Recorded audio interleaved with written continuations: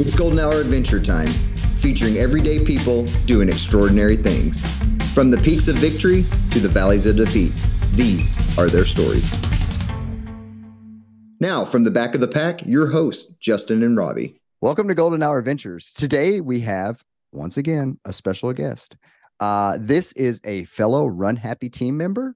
We met at the Brooks Hype Fest. We were on a team together, so we got to spend a little bit of time together. We found out that we obviously are both trail and ultra runners, and so we hit it off right off the bat. Patrick Kuretich, welcome to the podcast.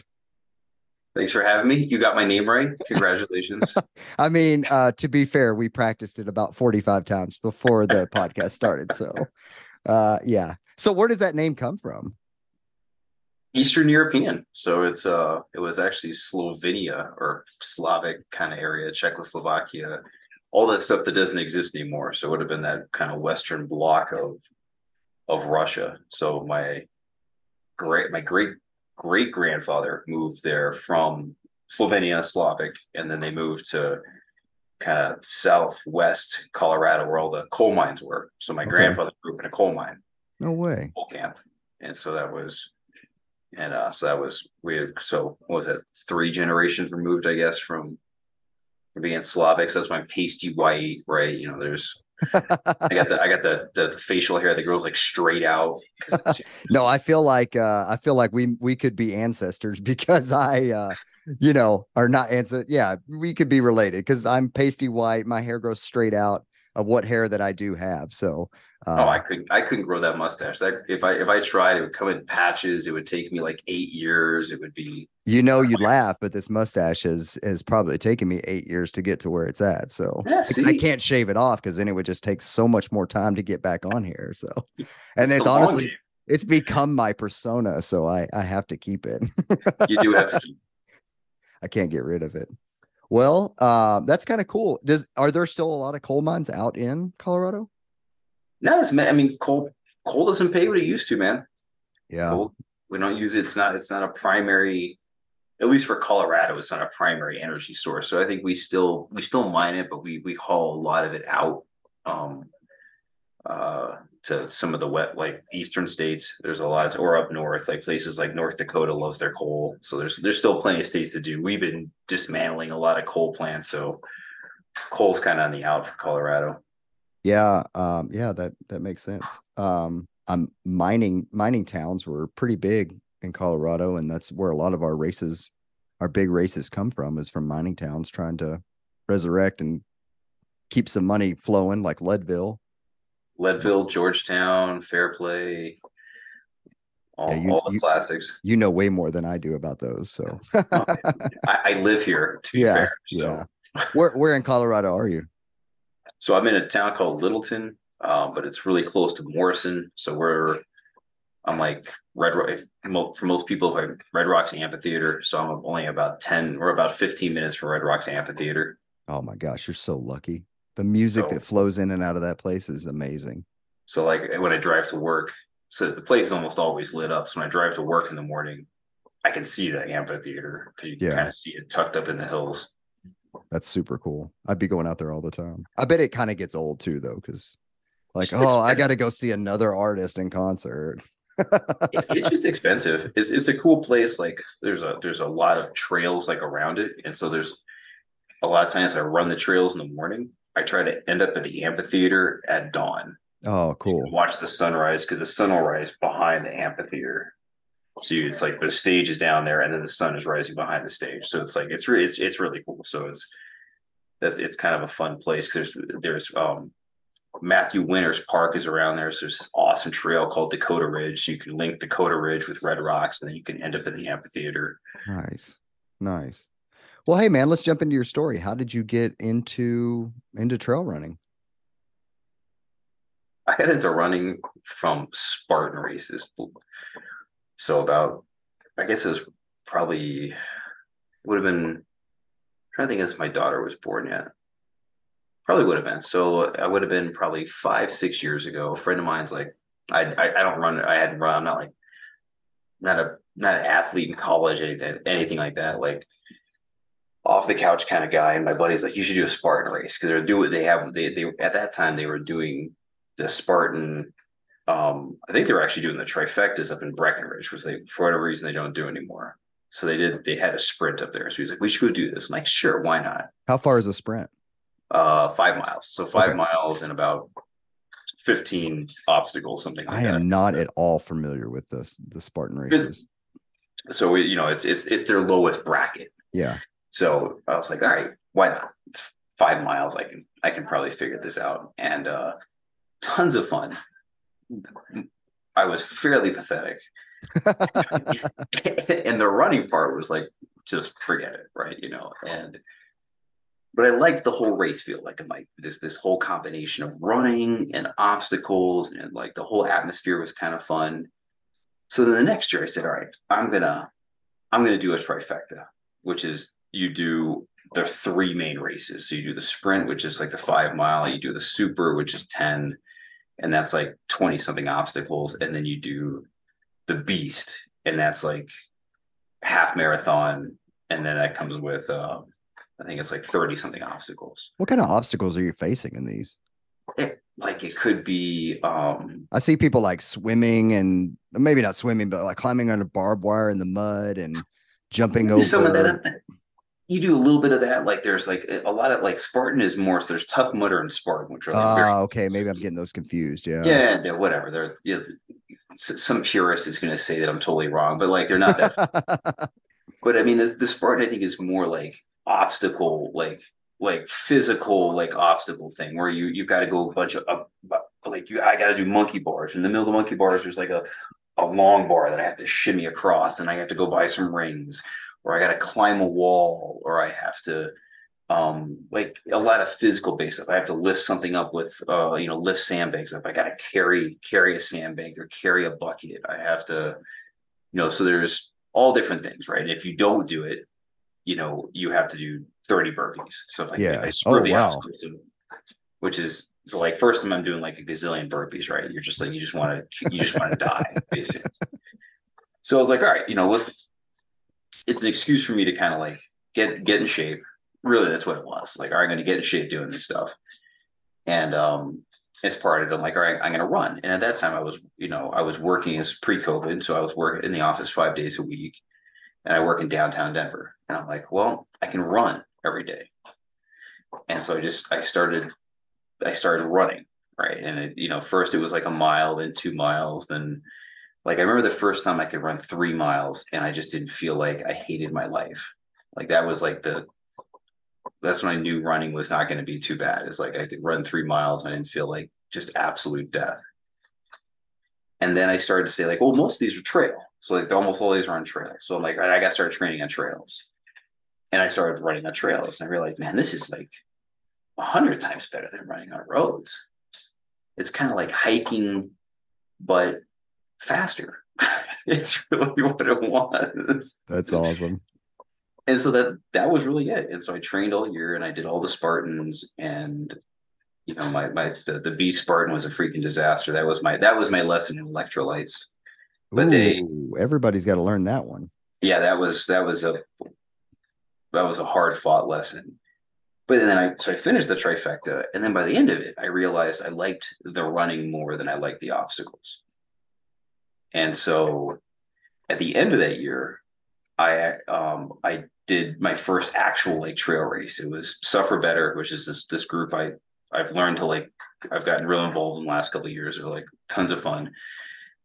I just had looked up a trail race. I said, Suffer Better. That sounds like a cool race. And it was at their old. They own some property, so these 2 giant laps in their property. I think it was like 10 miles total or 11 miles. One of the hardest things I've ever done, but it was so much fun. And I think that was when I got hooked on trail racing. Awesome. And then I just kind of Spartans went on the wayside. That was 2019, 2020. COVID came anyway. Spartan shut down, and so I just started running trails. I live in a great area for it.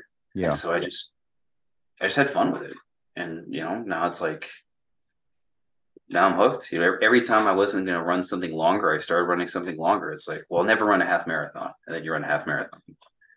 It's like, well, I'm never going to run a 25K. Well, that happened.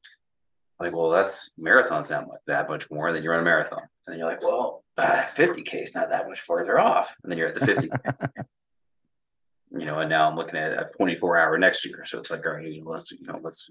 I've done a 12-hour. I was gonna do a 24-hour. Yeah. What's so when did you, what was your first like trail race? It would have been the first race I did with Suffer Better. So I think it was like 11 miles, and it turned out to be like 3,200 feet a gain. Oh my gosh. I think it was like two 1,600 laps basically, and I think they were like 6 mile laps. So it was like, I just remember the thing I remember most about that race. I'm running towards the finish, and I'm like, everything's like seizing up, right? And I had to jump over this log. It's not like a tall log. This isn't like steeplechase or anything. Like, I remember jumping over this log and like my calf like just seizing up, like just you know. And I remember landing and almost like face planting because his calf just doesn't work. And I'm like hobbling into the finish line. And I was like, that really sucked. But I would do that again. Yeah. That's what's crazy, man. It's like you have the absolute worst experience. I remember the first like real official distance. It was just a fat ass that we went out and did, but it was like, man, I was out there on the trails with my friends and I was running way harder than I probably should have been and what my fitness was allowing me to run. Also, a lesson in electrolytes that day. It came into like the 50K mark and my calf looked like a little creature was trying to get out of me. But it was just like, and I was going for 100K and I only got like 45 miles or something like that. But I was like, I'm hooked. I'm addicted. I love this so much. But I don't know. I think it's just those ones that just like you work so hard for, the ones that you really like appreciate. I think you have to like to. I tell people this that are getting into them, like you have to like to suffer a little bit. Like you have to be a little sick in your head because there's like this. There's gonna be parts, even if everything goes right. There's gonna be parts that just plain suck. Yeah. There's just gonna be parts that are miserable and don't feel good, and things hurt, and you just want to quit, and you just have to like you got to get through those points, and then it's great afterwards. But you have this like there's always going to be these parts that are just like absolutely zero fun. And I think suffering is so much part of it. It's like, they always say that an ultra is like 90% mental, 10% physical. And there's a lot of truth to that, but suffering in a race, it's like, man, if you can overcome that, I feel like you can overcome a lot of things out there. I completely agree. And again, I love a good suffer fest. Like there's even like during training, like anytime, like that's my mantra is suffer now so you can suffer later. And so anytime I train with people or have trained people, like I'm going to make it very miserable for you right now because then when you get to the race and it's horrible, you're like, I've done this before. Like I like it doesn't feel any different than you've trained so hard that you get to the race and you're like, this sucks. But I've been in this suck fest before. Yeah. Yeah. So it's nothing different. Yeah. And you're in an area where suffering is the middle name of every single race that you've gone out and done.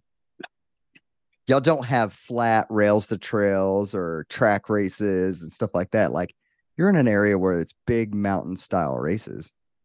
Oh yeah. I mean, if you can go run reservoirs. Like if you wanted something flat, trust me, you can something flat. But if you want to go big, there is like all kinds of opportunities. Sky's the limit out there. Yeah. And I'm not talking trash on a rails to trails by any means. Like I definitely have one in mind that I'm going to go run, but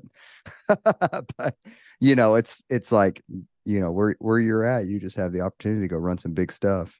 And it's fun. I mean, it's like the views. Like the grind is great. I love the grind, but like you go to the places where you just get the spectacular views. Like that's what I love the best. Yeah, we had a guest on that he just recently ran Hard Rock, and he was a golden hour finisher in Hard Rock. And his mantra for the race, it took him 10 years to get in. His mantra was gratefulness.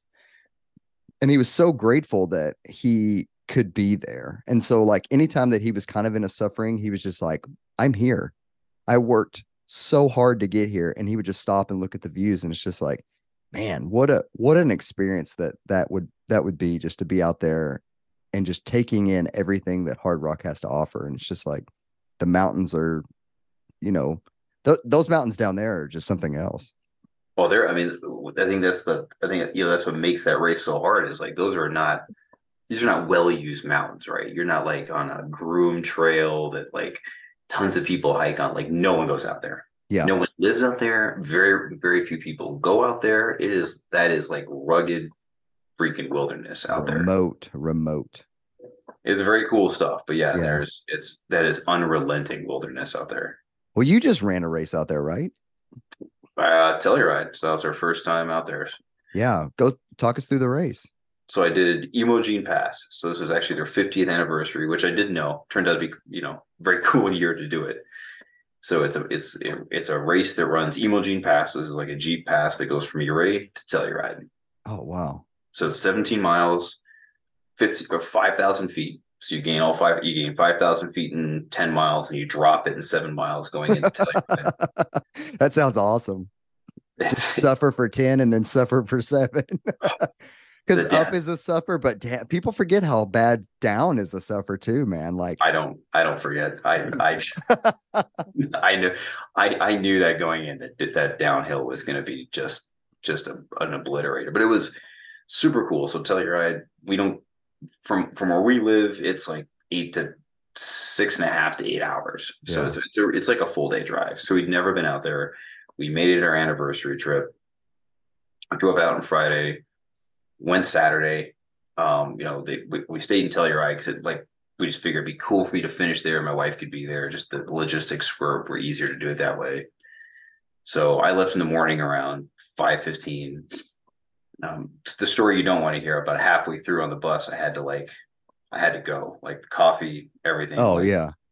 Every runner can resonate with that.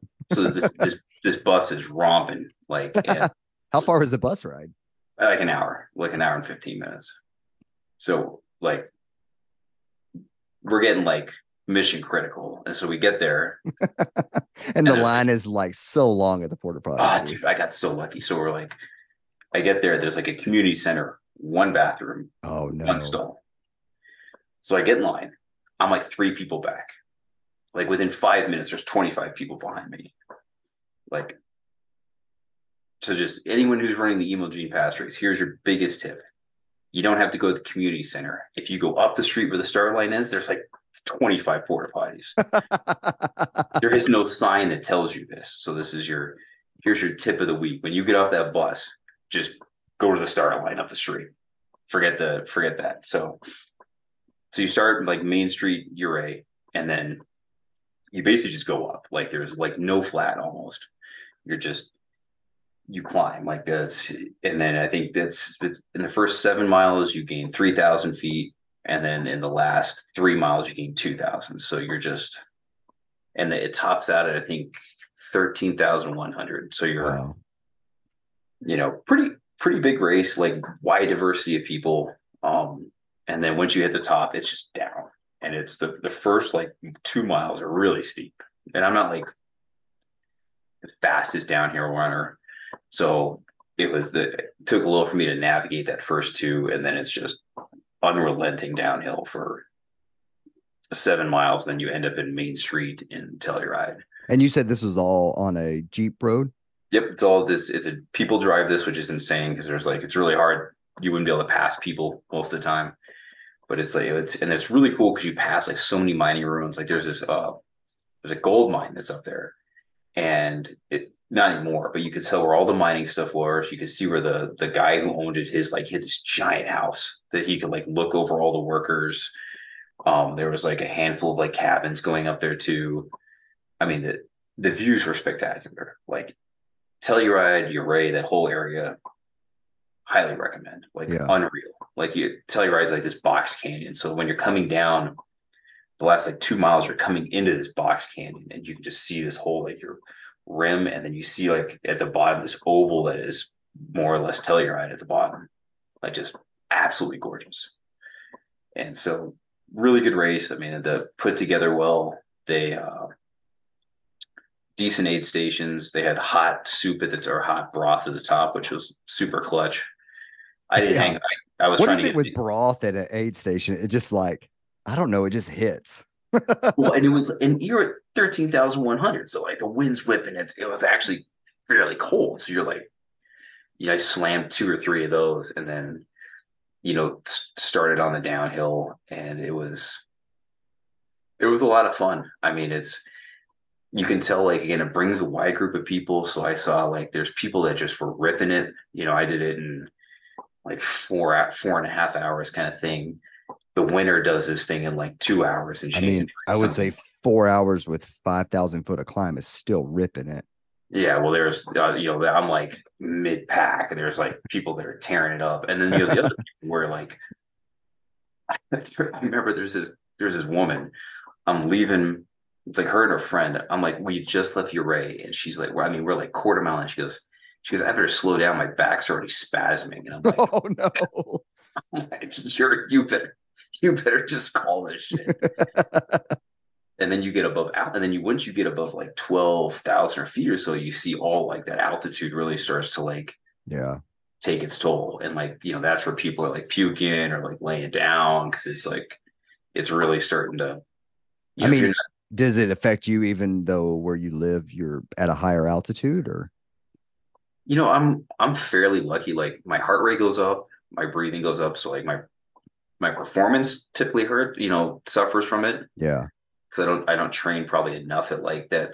Wasn't able to train enough at like 12 and 13,000, but I I very like I can count probably on one hand the times I've gotten altitude sickness, Okay. and it hasn't been when I'm an adult. So I deal with it well, but I also know that like the keys are just fluids, Yeah. right? Pound as much as you can. That helps. Having making sure you're eating the right stuff, like all the stuff you do with like you would normally do when you run. Just you may have to do a little bit more of it because your heart's gonna be working harder, your lungs gonna be working harder. Everything will have to work harder. Yeah. So at 13,000 feet, you're probably down 20% oxygen, right? I always remember 14 or like at the top of 14 or you're down like 30% oxygen. So trying to draw this linear line and guessing, but you're probably 20% or 20 something percent at 13,000. So it just hurts. You got to be ready for it. Yeah. So I'm fairly lucky, where I don't get sick. That's good. I Yeah. still Cause feel this shit. I know. I've never run really at altitude, so I don't have a lot of experience. I think the highest in my race that I've ever done was, well, maybe I did quad rocks. I don't know what quad rock gets to, but I don't think it gets that high, like maybe 8,000. But I think Yeah, I think Bighorn, quad rock's probably. I think I know Bighorn gets over 9. So that's really maybe max of what I've ever gotten in a race. So not enough to really affect you, I don't think. Yeah, once you hit like again like I'll start feeling it. I mean, even when I go, like we have a trailer up in Dillon, so I'll go do trail. I'll go whenever we're up there. I'll go run.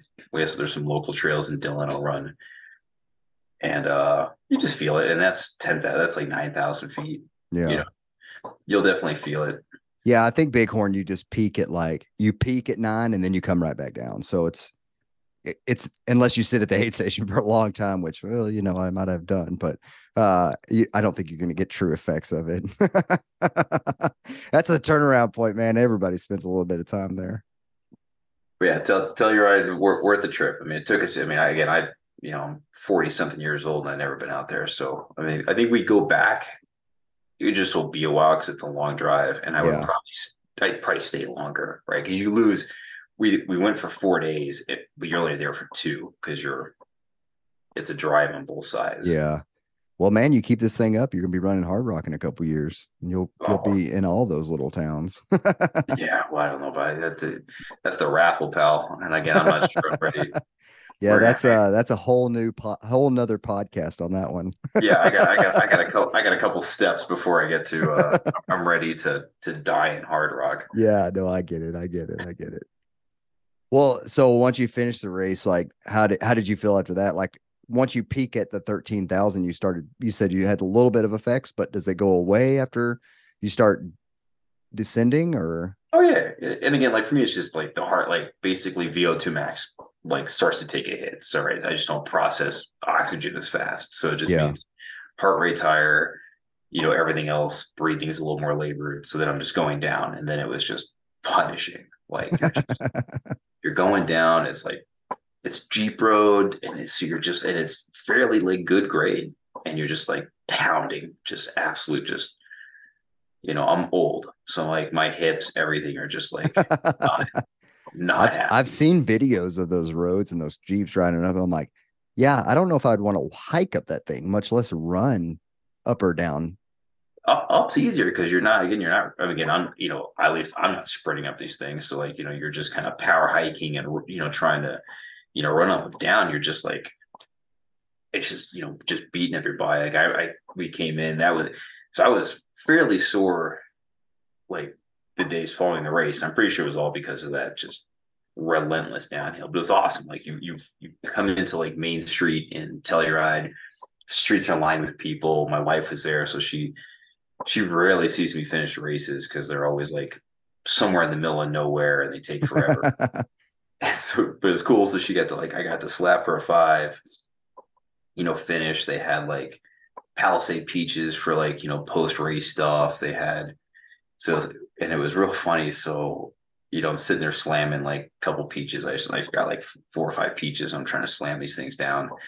And my wife she's talking with me. She goes, I'm just going to tell you, it smells real ripe down here. You're just like in this crowd of, all these runners. And it got warm. So that was the other part. It's like super windy, cool up top, started cool. But then the last like 4 miles, like it's warm. Like it's 70s, low 80s. You're Yeah. just, And so, warm at elevation is warm. oh yeah, that sun sucks. There's like no ozone. You're just getting, you know, You're just getting beat down. you're just getting, Yeah, you could tell spray your wife had radiation. never been to really been to a race if she was smelling everybody and taking it all in, because She's man, like, the gosh. end of an ultra or big run like that, like everybody stinks. Yeah, I was like, yeah, she goes, you don't smell? I'm like, no, probably because I smell like a dumpster, Yeah, right? you know it's bad when you can smell yourself. Oh, she's like, do you want to hang out here with everyone? Like, no, because we were staying. So I'm like, no, I want to go back. I want to Yeah, shower, yeah, and then we can come and hang out. Like, I yeah. want to, because I had a short sleeve on, but I had decided to put on tights that morning because Oh, it was okay. cold enough, Yeah, okay. and so like I was ready to get those tights off. I needed to get the Peter Pans off. Like I was Yeah, the Peter Pans. I was ready, man. I was so ready. I think that's one thing that's really cool about our community is like, yeah, you went and showered, but you came back and you cheered people on. And like, that's really cool with our community. Like, you don't really see that in any other race. People finish Well, and the whole and a the whole town was marathon like, and and the they town was like that. Everybody had their like shirt on, so you could tell. A lot of people you could tell who ran it. So you're just like, hey, and like it was cool because I ran into a few people that I'd seen during the race. Everyone's always nice. I mean, I feel like that's with like every trail race. Like yeah, it is. And everyone it's was such a cheering each cool, other on during the race. Hey, where are you going afterwards? Like, you're kind of hiking up, and everybody like wants you're especially the last like 2 miles where you're just everyone's slogging, everyone wants to die, and you're just kind of going up this like last thing. You're like, oh, what are you going to eat tonight, right? And a bunch of people are going for pizza, and you're just talking about. Someone actually asked me about. I have a vitiligo, so I have like my hands turn white. I have a like autoimmune, and a woman actually came up to me. She caught up to me, and she goes, "I had seen you down in the community center." She goes, "I wanted to ask you about your skin, if that's okay." I was like, "Yeah, go for it." And I guess her daughter has it, and like her daughter's like 12 or something, which I feel awful for. And so she was just asking me like when I got it. She asked me like all these different questions around it. So we had like this great discussion for probably like 30 minutes as we were kind of heading up the mountain because she was just asking me all these different questions. And so it was just, again, just real interesting time, real fun time. Again, some of these people I saw later on down in Telluride, because it's not like that town's very big. So you ran into, people when you're going out getting a beer or a sandwich or whatever. So it was a good time. It was, again, it's one of those bucket list type races that I would, you have to sign up. It sells out in like 30 seconds. So if you're interested, you have to log in the day. Like, don't think you're going to log in like 3 hours later and get something. You yeah. have to log in the day and get the entry. Races are really good when they sell out the day of. Yeah. I mean, so I had trained a woman for it the year before, I'd never heard of it. And so I trained her to race. I'm like, this race looks awesome. And she goes, yeah, you got to buy the ticket. Sure enough, like I logged in and got it. And I think they sold out in 6-7 minutes that day. So it Yeah. was, Oh my gosh. That's in and crazy. out. Well, hey, you mentioned your autoimmune disease, and that's that's one thing that I know obviously I noticed about you when we were talking and running together, but and I was curious about it, just as I'm sure most people are when you're running, and I was asking questions, and I thought maybe it'd be something to, if you don't mind, maybe sharing a little bit about it. Sure. So I say, I think it was in my late 20s, early 30s. I started noticing like I was losing like patches of hair, like round pieces of hair, like crop circles in my head, kind of weird shit. And so I went to dermatologist, and it's like it's called that's alopecia. So Yeah. and again, it's basically the body it's like one version of like, so autoimmune is like this catch-all, right? There's like hundreds of things that can Yeah. happen from autoimmune, and so it depends how it manifests in your body. And so that was how it first manifested for me.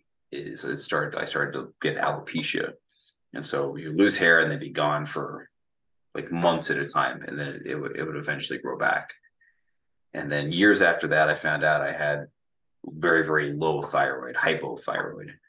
So I was working full time and going to grad school, and I was sleeping in my car between like work and like evening classes, which I just thought because I was tired. Turns out I had like no thyroid. So I had to start Yeah, that'll taking. do it. I went in to take the blood, and she's like, "I'm not sure how you were functional." I'm like, "Well, I am taking a nap at like 5 o'clock every, you know." She's like, "Yeah, we're gonna get you on medicine," and then a couple of years after that, I started to get vitiligo. So that's kind of where you similar, like where my body's fighting my hair, it's fighting pigment in my skin. So I started to have chunks of my skin would just turn more or less albino. And so that started to happen over the years too. And so that was I'm in 43 now. And so alopecia still comes and goes. Like one part of my eyebrow, like you can't see it with my glasses, but one part of my eyebrow, it never grows back anymore. So like, there's parts, and I lost a little hair back here recently. Alopecia comes and goes. The vitiligo comes and stays, right? That's kind of the bane of that one. Is so like I just over the years I get more and more albino on my skin. My hands are covered, my legs are getting there. I'm starting to get some on my face. So by the time I'm 80, it'll probably be all over my face, and Yeah. it doesn't hurt or anything. Like none of this like is painful. Like I don't have gut, or like right now I don't have gut problems. I don't have there's it's mostly cosmetic, other than Yeah. my thyroid. Like I have to manage my thyroid so I'm not exhausted all the time. Yeah. But that, I think, there's again autoimmune. I have autoimmune community is very big. And so I have friends that can't eat certain things or can't do certain things, or have like physical impairments because of autoimmune. It's kind of waiting for one of these days where they're gonna tell me I have Hashimoto's or something like that, where I'm gonna have a real problem. Now, are you more susceptible to get, once you have an autoimmune disease, are you more susceptible to get more autoimmune diseases? Is that Not that kind I've of, been told. I'm not truly familiar with autoimmune. Not that I've been told. I mean, again, like I've asked multiple times, like, should I worry about Hashimoto's? Should I worry about some of these other autoimmune diseases? And they're like, not particularly, right? And it's not, I don't have like a genetic history of it. Like I'm the one in my family who has it. They said it can happen, but autoimmune is also one of those things where it's not like the most well known. Why do you get it? Great question, right? Like some of it could be genetics, some of it could be environment, some could be just again like the DNA and everything. When you're born, you're more susceptible to it. I probably had thyroid problems back when I had alopecia. I just didn't know it yet, right? I wasn't getting tested for my thyroid wasn't getting tested back then. So, I probably, looking back, I probably had it then. And honestly, I think I had it when I was a kid. I just didn't know it because not the thyroid, but the autoimmune. Like when my parents got divorced when I was around like 9 years old, and they I lost my eyebrows, and they thought I was like a nervous kid and I was picking my eyebrows out. Yeah, more like stress. Probably wasn't. They actually probably fell out. That probably Yeah. stress is a trick. Yeah, but everybody thought it was stress. Well, I mean, I guess stress triggered it, but everybody thought you were pulling it out, being stressed about it. Yeah, exactly. It's stress could be a trigger for it. So probably actually my eyebrows fell out back then. And so it's kind of one of those things like you look back and you're like, oh, all right, that makes I get it now. Right. That's probably what happened. Right. So again, it doesn't bother me a whole, again, it's more just like I wear sunscreen everywhere, right? Because I'm like part albino. So I was going to ask, does that affect with your skin turning more white? Does that affect you getting burnt more or? No, because I wear sunscreen like all the time. Yeah. So it's funny if you read big nerd, right? So, if you go read like susceptibility of like skin cancer and things like that to people who have vitiligo, it's actually lower with people that have vitiligo. Really? People that don't. But I guess you're more subconscious about your skin. So yeah. So I think the results are skewed, right? I think when if you were to compare the numbers apple to apples, you're like, yeah, vitiligo people have less, but I was gonna sneeze. Here it is. I'm like, I knew it was coming. They people have less, but then you're just more conscious. Like when I run, I have like single serve like sunscreen that I carry everywhere. Yeah. In my bag. So if I run races or anything, I always have multiple ones of those from Outlarmer that I think I'm going to be. I can reapply. The sunscreen I typically use is actually made for triathletes, so it's really good. Like sweat, water, all that stuff. It survives just about everything. Nice. So what sunscreen is that? I feel like I need to know this. I should be repping this stuff. Down here. I wear sleeves. I wear just like arm sleeves. Yeah. Instead of applying sunscreen. I just like, I hate the greasiness of sunscreen when I'm, out there for hours and hours. But I guess, I mean, I still have my neck and face and stuff like that. I didn't think about that really, but I mean, I do apply sunscreen to my neck and face, but for my arms, I usually wear sleeves during the summer. Well, I can, since I'm horrible. Well, I don't rep the brand, so I guess I can't feel too bad. But it starts with a Z. I found out of it, so I rep Picky Bars, which is under Laird, and so they offer these they partner with a ton of people. So as an ambassador, you get like all these cool discounts. Yeah, that was one of them, and so I tried out their sunscreen, and I love it because it's not greasy at all. It's become my absolute favorite sunscreen because it's not greasy, stays on. I can get wet, I can sweat, I can do whatever I want. And you can buy the big thing of it, but I love these little these little containers because I can shove them in my running vest and I can always that way, even if I forget sunscreen, I know I've got one sitting in my vest. That's like me with squirrel's nut butter. I know when, not if, but when I have some chafe pop up, I just pull that little guy out of my pack. And I always have the little tin sitting in my bag of that stuff. Oh yeah. That stuff's a lifesaver. There's no doubt. But yes, I mean, and that's it. I mean, sometimes you get weird questions. I mean, most adults don't ask questions; they'll just look at you. So, yeah. I was that one off, man. I was like, hey, I don't mean to hit the button, but I gotta know. It's like, okay. I appreciate you being super open about it. Well, I mean, as long as you approach it right, like kids are great about it. Kids are always like, hey, what's going on? I'm like, yeah, I'll tell you all about it. I did have an old woman ask me, and she asked me in the way she goes, what's wrong with you? And I forget her exact words. It was like, what's wrong with your skin? It was like something like that. And so I said, I was poisoned. She goes, oh my God. I'm like, yeah, it was pretty bad. I was real sick. That's great. And I just walked away. You play stupid games, you're going to win stupid prizes. You know what? And I'm sure I was the talk of the town at the cribbage club or whatever it was. They're playing they're playing spades down the block. She's, I just talked to this young man. He was poisoned. His skin was all white.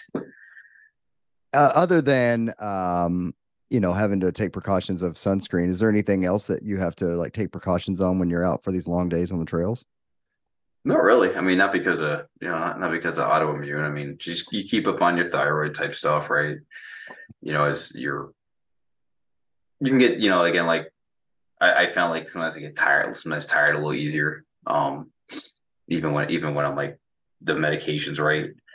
So, but other than that, like, it's nothing, no other special precautions. I could eat pretty much whatever I want to eat and stuff like that. Like I don't have any kind of gut problems that I have to worry about, which is, I should Be thankful for here. that, because that's a rarity. Yeah, pretty much. We were talking about it today on our run. Like, I love peanut butter any other time than when I'm running. Really? If I'm running, like, I burping up peanut butter for the next 4 hours. It's just like I can't do it. But like, I come home, I can eat peanut butter all day long. I don't get it. Uncrustable, baby. That's like that's my shit. I to this day have never had an Uncrustable. I mean, I feel like I'm not a real trail runner because I have not eaten that Uncrustable. I feel like that's a staple in like 99% of ultra runners. Yeah, I mean, the bonus is like you can just take it out of the freezer, throw it in your bag, and then it's like God. But I'll tell you what, you can make. I mean, unless you run up here in Alaska and it stays frozen. So you can also do is just get like a big like a little pie cutter. Get some white bread. It's got to be white bread, like Wonder Bread. The shit with like zero nutritional fucking value in it. and you cut yourself 2 things of it: peanut butter on one side, jelly on the other. Slam it together, crimp the sides with a fork, throw it in a bag. You're Uncrustable. Done. Yeah. That's all it is. Something with the peanut butter, man. I don't know. Do that every morning. When I first started ultra running, I did peanut butter pickles and I loved them. Oh God, what the hell's wrong with you? No, dude, I'm telling you, if you've never tried peanut butter pickles, it is really good. I'm telling you, you're gonna go try it and you're gonna be like, yep, this is the winner. No, I'm gonna tell you I'm not gonna try it. and I'll take your word for it. Yeah, so I ran peanut butter pickles for a long time. And then I went to this race and I had a peanut butter and jelly sandwich and I was burping up peanut butter for the next 4 hours and I was like, never again. And that was 2 years ago. And I've yet to have a peanut butter jelly sandwich on a run. I feel like it's like when you went and you got drunk on, whatever it was. And then you don't want to smell that for the next like 4 years. Like it's the same. I like sometimes I'll do tortillas, like I'll do peanut butter and jelly and like a tortilla and roll it up. Yeah. Like I love, I don't do a lot, it's a lot of fat. So I don't do always a ton of it, but if I know it's going to be a long run, it's kind of like my mid snack. Like, I can pull it out of my bag. I know it's going to be very fulfilling. It's like dried fruit. It's just so delicious. Yeah. Well, hey man, since you're a trail and ultra runner, sometimes we ask this question. What is something that has happened to you that's like super embarrassing while you're out on a run? He's laughing, so he's got a good one. I'm just trying to think of. There's more than a few. I remember. God, this is before the run. I was gonna go. I was training somebody, and we were gonna go run a 14er. So we're gonna go run Grace Peak, and so I got there early. Pulled my car. It's like 4 o'clock in the morning. Let a fart go. Totally not a fart. And, not at all. We're talking full on explosion or not good. Like guaranteed to not have a change either. Luckily, I had the change. Oh, you had the change. Like this is like a very busy trailhead. So now I'm like, I gotta finish going because I'm not done yet. Right? we had to put the brakes on this because not a good situation. So I'm like, is this one of your clients that you coach or? Yeah, well, this is just a friend. Like I don't, everything's free. I charge people like alcohol or okay or favors. Right. I'm a bartering kind of guy. Yeah. But they, yeah. So luckily she's not there yet. So I'm like, Oh, it's a out of my she, so car. that's a little bit more embarrassing. No, yeah, I'm getting out of my car. I'm like, there's like all these cars like parking at this trailhead. So I'm like running into the brush, like I'm peeling off like my pants. Like I'm just like throw the boxers, like done. Like we're not. There's no salvaging these things. And having like clean up and like this whole thing. And there's like cars. Like I'm just like I'm getting hit with headlights like the whole time.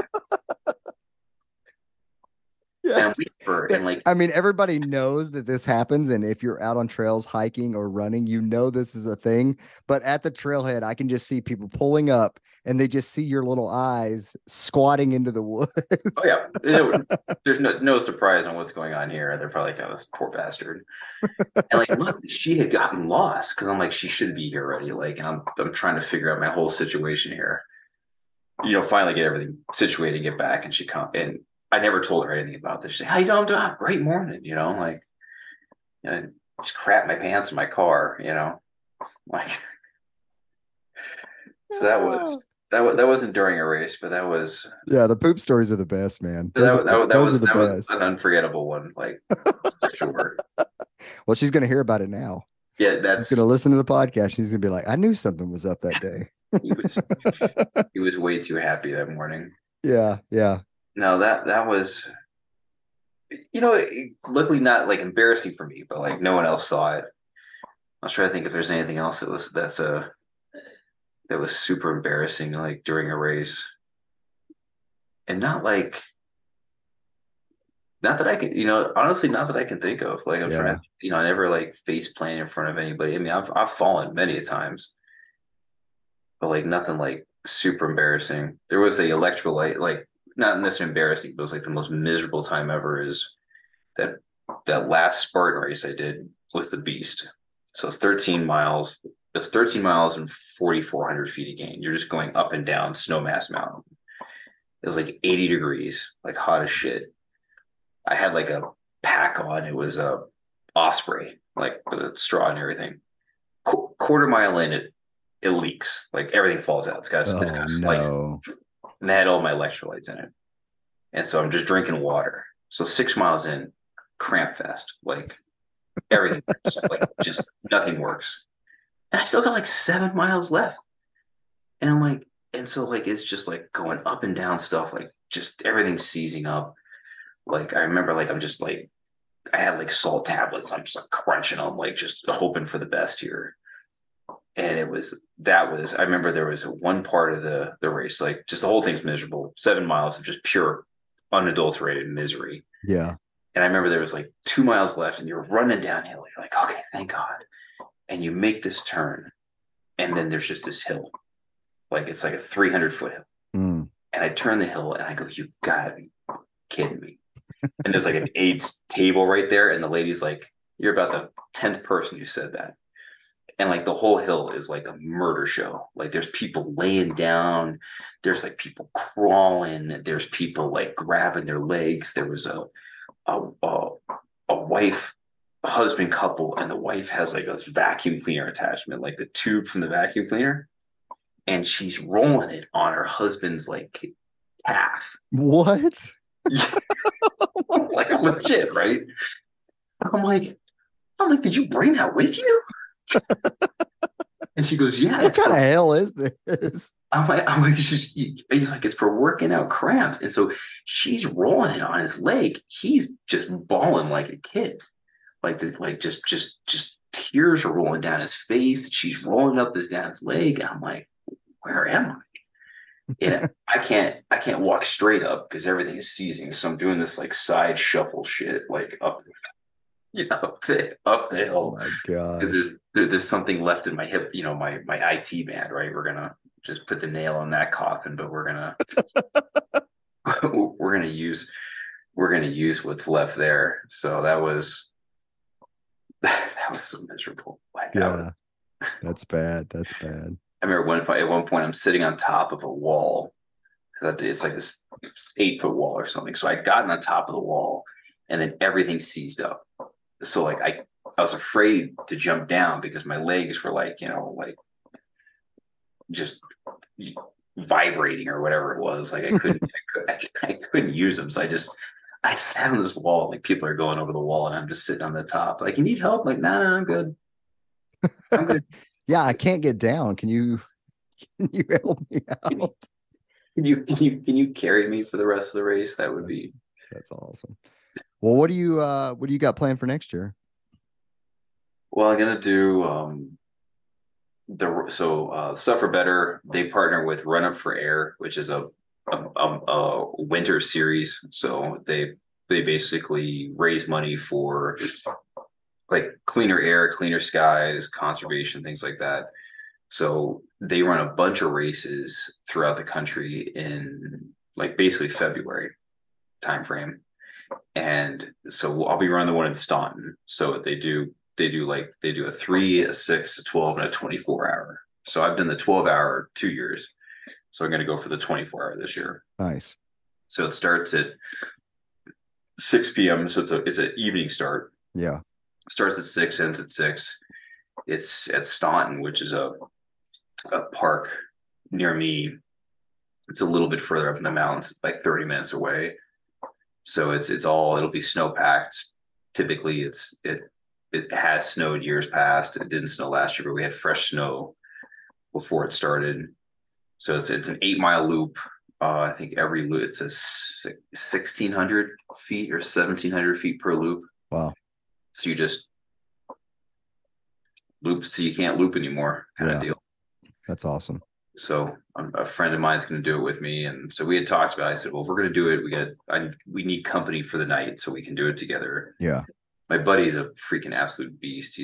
I call him the matador. So he's like from Spain, like legit Spain, and like specimen of a man kind of thing. Like the guy is like an absolute thoroughbred. So I said, you guys stick with me for the night, and then you can go do whatever you're gonna do. Just chat me up through the night. So we're gonna do that, and then I don't know. I'm gonna try to find something good for the rest of the year. Try to get a good destination race. This last year I did Never Summer, which was on the bucket list, and so was Emojine Pass. So I did both of those. So I'd like to get a 50 maybe next year. See, pick a good 50 to do either in Colorado or Moab. I think has a few 50s. Nice. Well, what kind of gear are you using? I use an Ultimate and I just burned through one last year, but I have I wear an Ultimate Direction vest. Just fits really well. I like having the bottles in the front because I can track how much water I've drank. Yeah. I did the bladder for years, and it's just hard for me to make sure I'm drinking enough water. If I have the bottles in the front, I know when I go into an aid station, these are empty. I want it all gone. When I walk into an aid station, I don't want any water left, kind of thing. I use Brooks shoes, not because I'm an ambassador. I've used Brooks stuff for eons. I tried Hoka for years, and I just too much stack, man. I would do technical stuff, and I always thought I was going to roll my ankles. And then I tell people that I've tried almost every trail shoe there is out there. I wouldn't say every, but I've tried a lot of trail shoes out there. And those Cascadias, man, I put them up in top 3. I love Cascadias. I've tried other shoes. I come back every time. The Cascadias are a phenomenal shoe. And they do so in the winter. It's for when I run in the winter, I use their GTX, which is there. And if you put a gaiter on, you can keep your feet dry through unless it's standing water. Standing water kind of sucks, but for snow, if I have my GTX on and a gaiter, I can keep my feet dry 10 plus hours pretty easy. Yeah. And then I wear everything else is honestly kind of like a mixed bag. There's a brand called Belong. So they make the most comfortable shirts known to man. So they're I can't remember if they're out of Colorado or who Belong. I got one of their shirts for a race. This is super nice. And what they do is they print the pattern in the shirt. So you can't feel the pattern. The pattern is in the shirt. That's cool. And it's a tri-blend kind of shirt. So it's super freaking soft and it wicks really well. And so they're not the cheapest shirts. So you got to get them on like sales, but they are like the most comfortable shirt. So I either run in Suffer Better stuff because again they have that tri blend. So I like Suffer Better shirts. I'll run in that or Belong are like probably my two go to like shirts. Shorts, I don't really care. I do like Brooks's. I've gotten those 2-in-1 shorts that Brooks makes. They've sent a couple pairs of those. I like that because underwear is included. So that's Yeah, kind I ran my last 100K in the High Point shorts, and I really like those. yeah. The high points were nice. I like those shorts. Socks, I just turn through socks. I like Balegas. I like Bombas. I don't know, as long as they're comfy. Like I'm not like a super particular. I just like a comfy sock. Yeah. Now some people are like religious about how they have to have like one particular freaking sock. I just churn through socks. So like if I get free socks, I'll probably wear them. Yeah. I'm not gonna lie. And then I'm a huge hat guy, so I have like a zillion hats. I always run in a hat, so Yeah, no, same. Yeah, being bald, like you have to. You understand with the skin, like being bald, like I have to have a hat on. If I don't have my hat on, something's wrong. and I've always loved hats. Like even when I was a kid, I had baseball caps. Like I have more hats than I know what to do with. And Yeah. even now, like I'll find myself like about to buy a hat. I'm like, why the fuck am I buying a hat? I got like 25 hats at home. That's awesome. So that's for gear wise, that's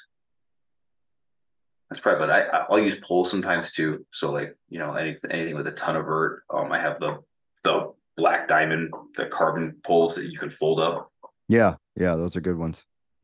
I Those are never good ones. fold them up though. I think I need one of those quivers that I saw everybody like UTMB had, like the little slick little quivers, because like my vest, you can clip them on the front, but they're just in your way. So I just end Yeah, up carrying them. So like I used them for Emojine, you couldn't use them, but I brought them on Never Summer, and they were like a godsend on Never Summer. yeah.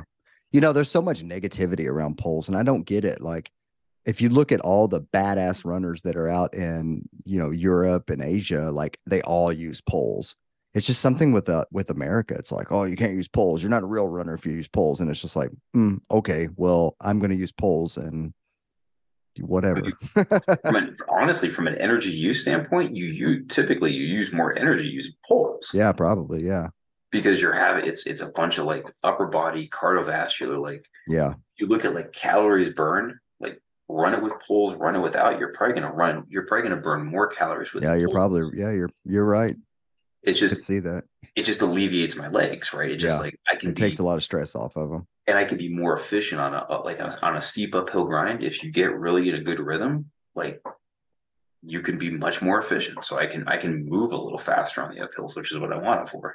Yeah. No, that's 100% true. 100% true.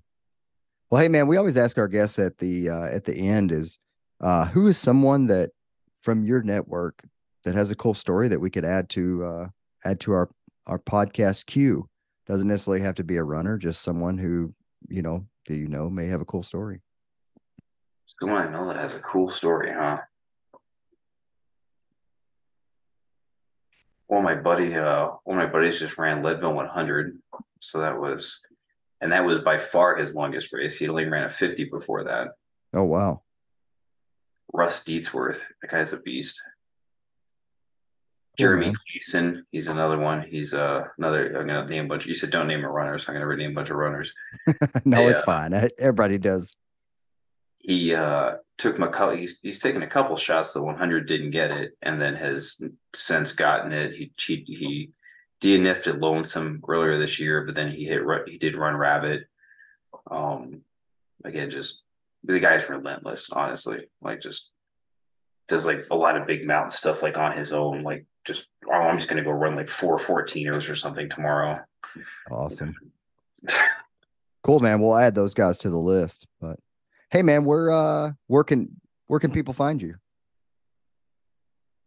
Well, you can find me on Instagram, Kuretich, Colorado. You might have to spell that. Yeah. ICH, Colorado. Yeah, we'll give you a couple minutes to shout out whoever you want to shout out. Thank whoever you want to thank. I mean, really for me, just thank my family, honestly. Not that anyone's going to watch it, but my wife puts up with me a ton.